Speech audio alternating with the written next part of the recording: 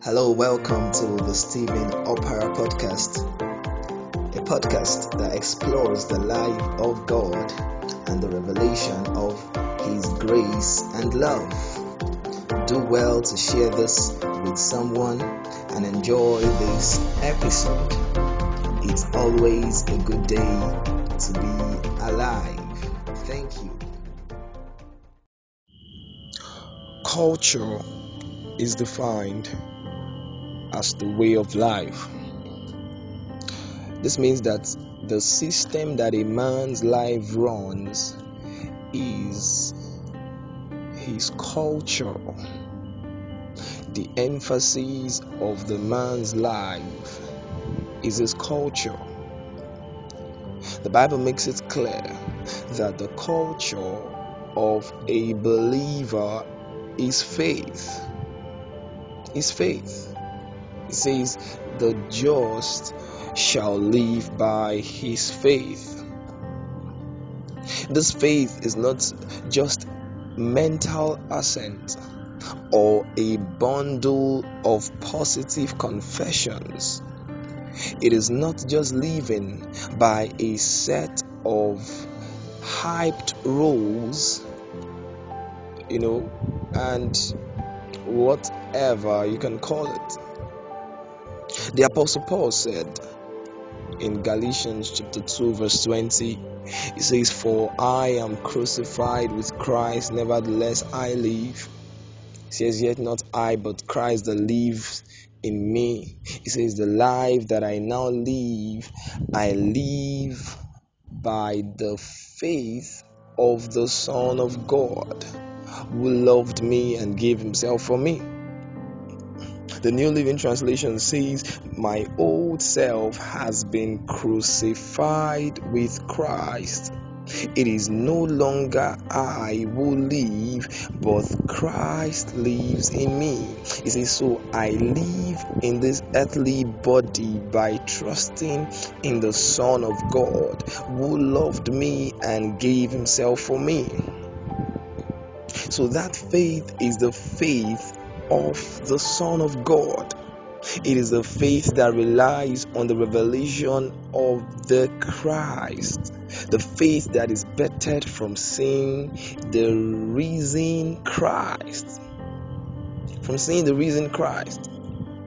The Bible says in Philippians chapter 3 verse 3, it says, "For we are the circumcision which worship God in the Spirit and rejoice in Christ Jesus, and have no confidence in the flesh." We have no confidence in the flesh. So our life, our culture, the way we live is a life that is structured within responding boldly, responding consistently to the Spirit of God, to exalting the sacrifice of Christ, to exalting the sacrifice of Christ. So a true believer's life, a true new creation's life is a life that, number one, places priority on the way of the Spirit and not the flesh. On the way of the Spirit and not the flesh. A life that gives preeminence to the rulership of the Spirit of God. A life that prioritizes the nudgings and the leadings of the Spirit of God, esteeming the place of the Spirit of God in worship to God. A life that understands that true worship to God is not sensual but spiritual. Because the flesh is always in contention with the Spirit. It doesn't relax its hold easily. It tries to reflect in every area. Even in engaging in spiritual activities, it camouflages as the spirit of religion, which tries to impose the excesses of the flesh by making you feel you are not enough. So, you begin to pray over an issue, and the spirit of religion will tell you it's not enough. Declaring God's word over that issue is not enough. You need to do more than that. You need to try to ensure that you carry out, some things. See, the life of Abraham, God told him that I'm going to give you a son through Sarah. And because of that thing that rises up within a man to try to fulfill the word of God without the leading of the Spirit, his wife told him, okay, why not just sleep with my maid? And he did that. And even after doing that, God said, no, I am still going to fulfill my promise. I'm still going to give you my promise. And my promise is not going to be routed through another woman, but through Sarah.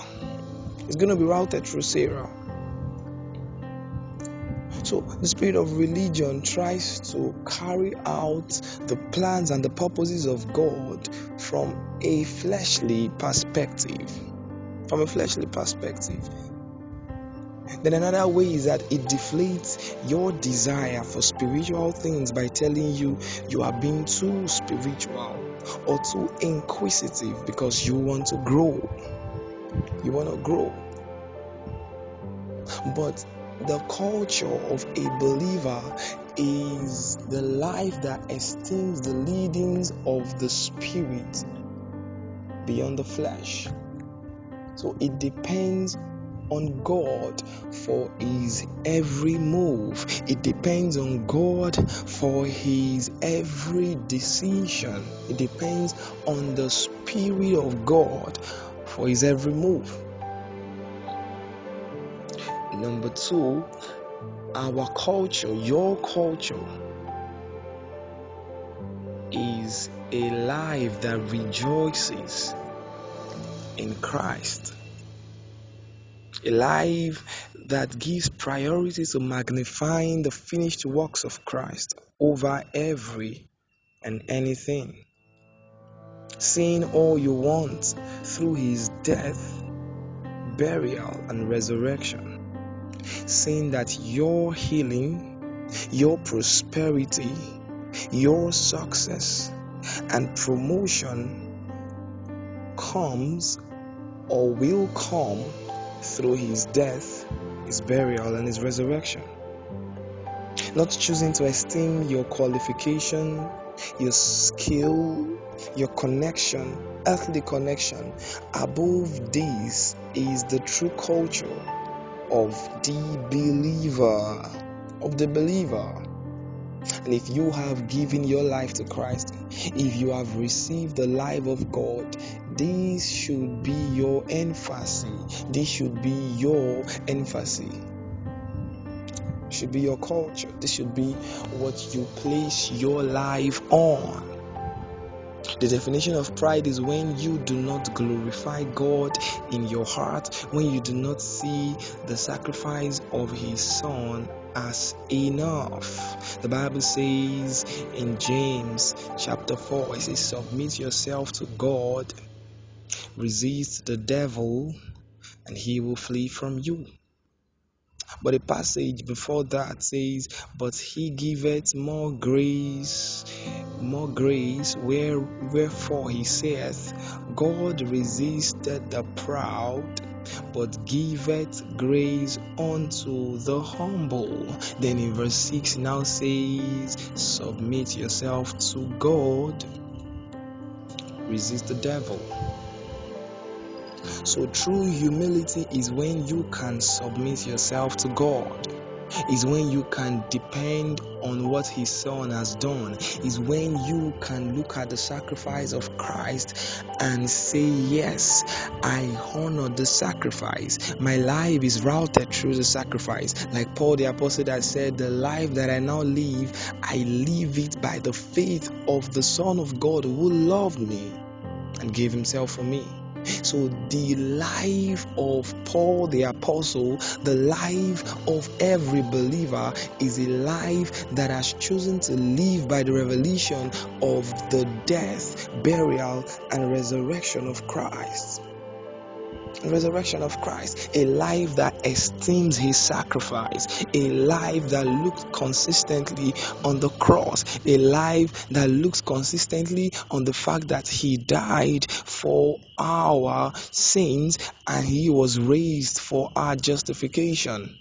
A life that recognizes that he was bruised for our transgression. He was wounded for our transgression. He was bruised for our iniquity. A life that knows that the chastisement of our peace was upon his shoulder, and by his stripes we are healed. A life that sees healing routed through the revelation of his sacrifice.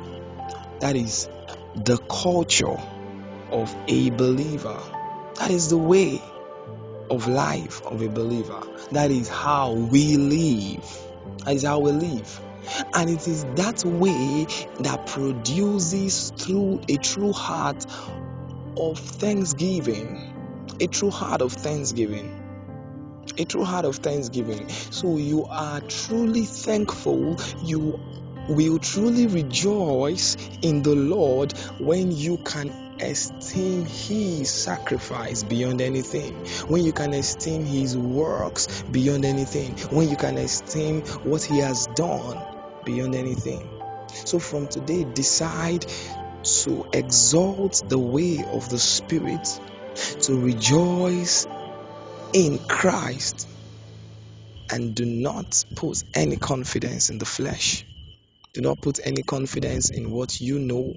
Do not put any confidence in what you have, because your life is not even formed by what you have. A man's life does not consist in the abundance of his riches. The